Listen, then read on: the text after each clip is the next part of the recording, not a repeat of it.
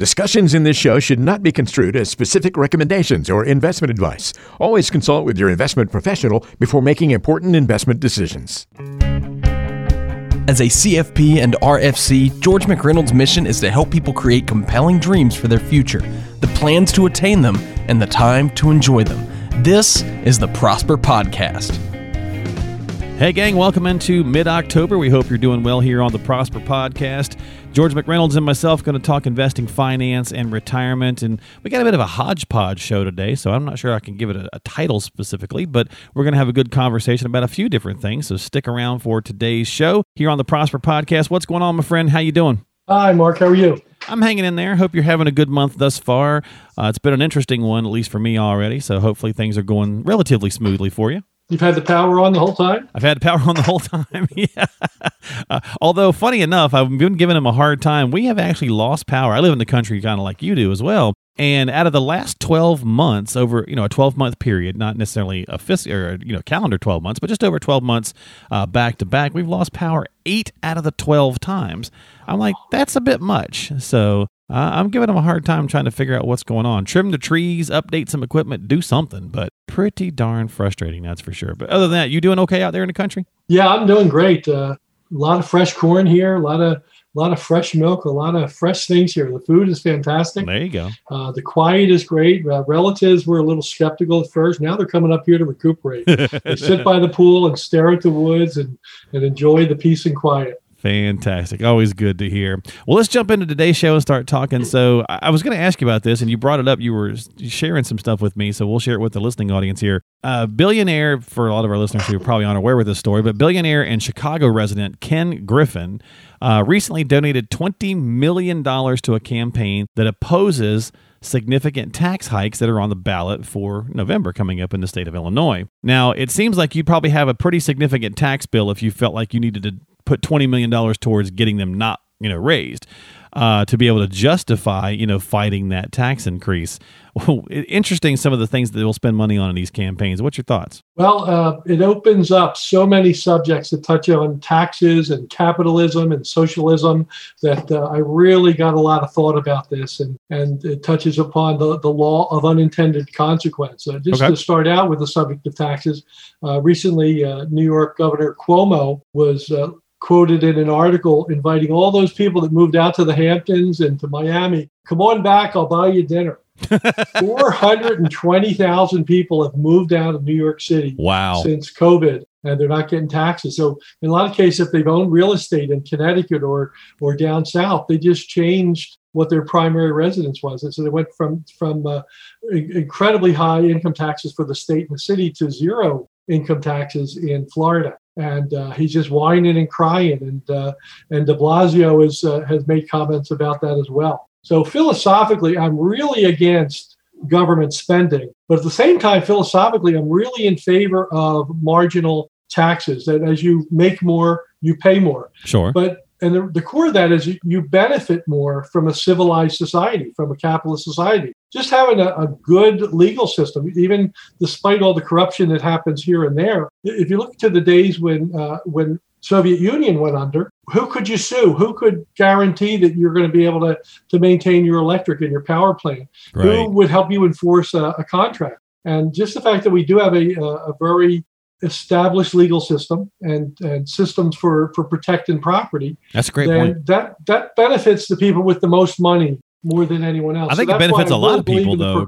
Yeah. I think it benefits a lot of people, not just the wealthy. I mean, yes, to your point, but who could you go proportionally after? more? Sure. The more you have, the more is protected. Absolutely. And then also the estate tax. I really believe that that's important. If you go back to when men were living in the cage and women as well, that when someone died, the biggest guy with the biggest club would go over and take their stuff. Mm-hmm. And that's kind of how it is in Somalia. People talk about free markets. Somalia has the most free market in the world. You go fight the warlord, and you can have whatever you want. And they set the prices. That's the benefit of an organized society, and especially just the ability to will your property, to have an estate, and to give it away. It's important that we kind of reset things at a certain point. That you should be able to pass some things on to your family, but if everyone could pass all of their wealth to the next generation, then eventually all of us would be working for the Paris Hiltons of the world, and that's just not fair. And so now that I've got that off of my chest, I just want to say one more thing. Sure. I've got a great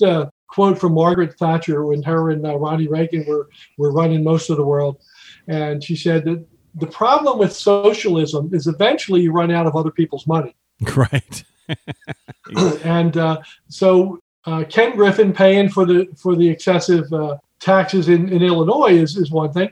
In Pennsylvania, we have something called the Clean and Green Act, or Act 319. And that says that if you have 10 acres and you produce at least $2,000, or you sell at least $2,000 of commodities or farm products, you get a substantial break on your real estate taxes, which are pretty high in Pennsylvania, but not nearly as high as New York or New Jersey. But you get a great break. And a lot of people are opposing that because some residents, some people that own large tracts of land that aren't completely into farming are taking advantage of that.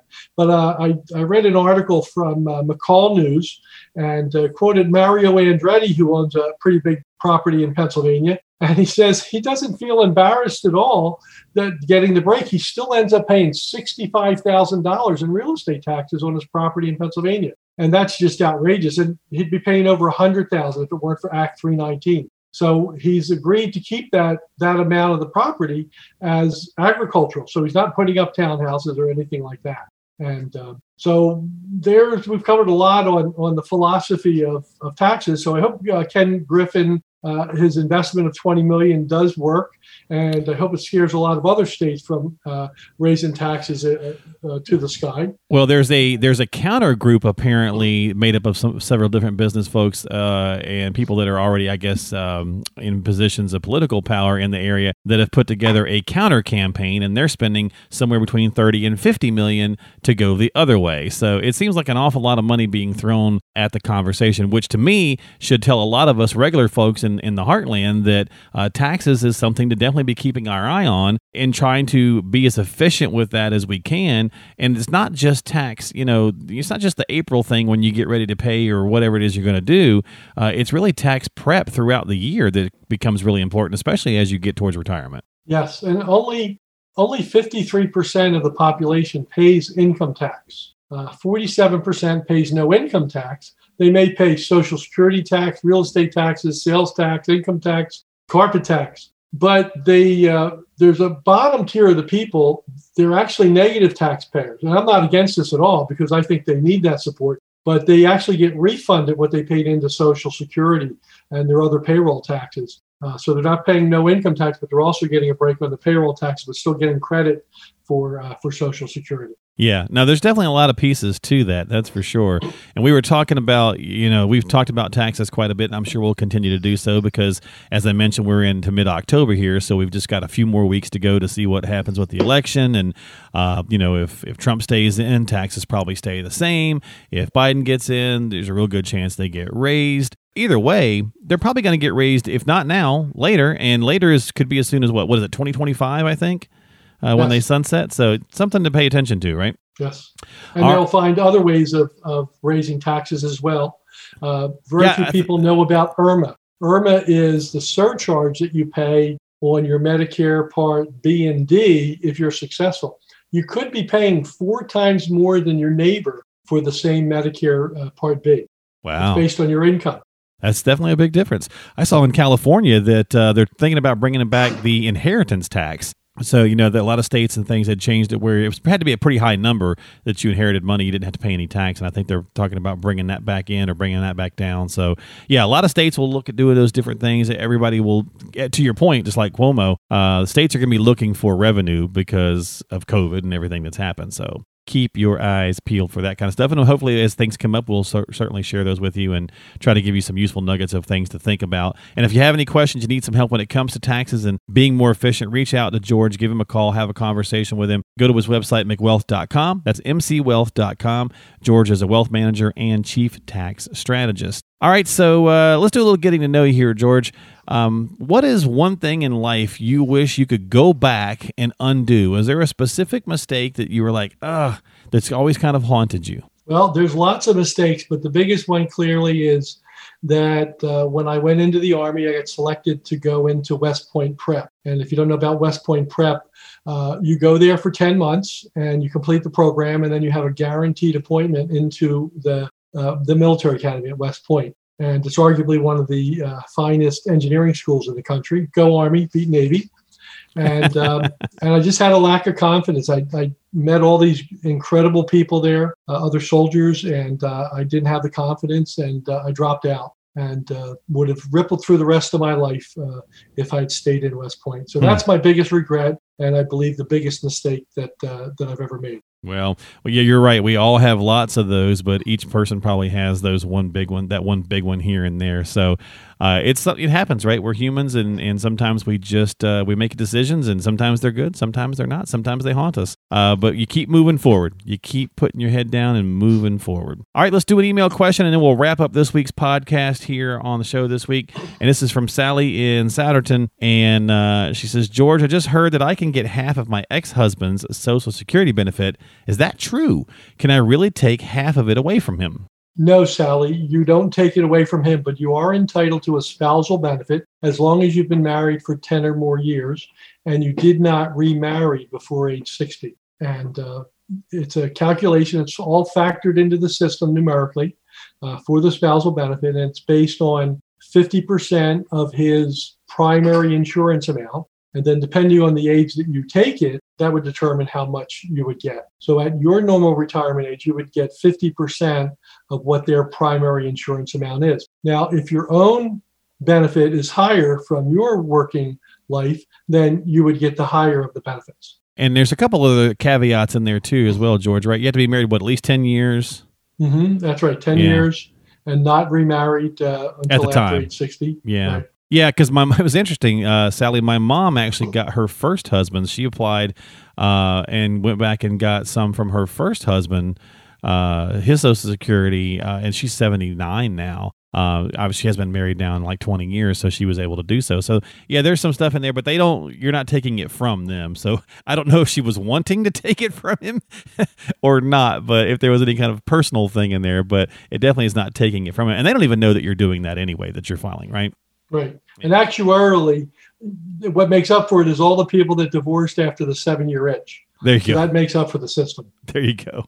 All right. Well, thank you so much for the question, Sally. We appreciate it. And that's going to do it this week for us here on the podcast. So as always, make sure you subscribe to us if you haven't yet. We'd certainly appreciate it. Share the message with others who might benefit from it. You can go to Apple, Google, Spotify, iHeart, Stitcher, many platforms, whichever one you like. You should be able to just simply type in the search box, Prosper Podcast or The Prosper Podcast. Should pop up there for you. If not, you can just find it at George's website, prosperpodcast.com. That's prosperpodcast.com. You can also find him and use a lot of good tools, tips, and resources at mcwealth.com. That's mcwealth.com. George, my friend, thanks for your time this week. I appreciate you as always, and I will talk to you soon. Next time we talk, it should be really close to Election Day. We'll see what happens. Thanks, Mark. Have a happy October. We'll see you next time. Have a happy Halloween, and we'll talk to you later here on the Prosper Podcast.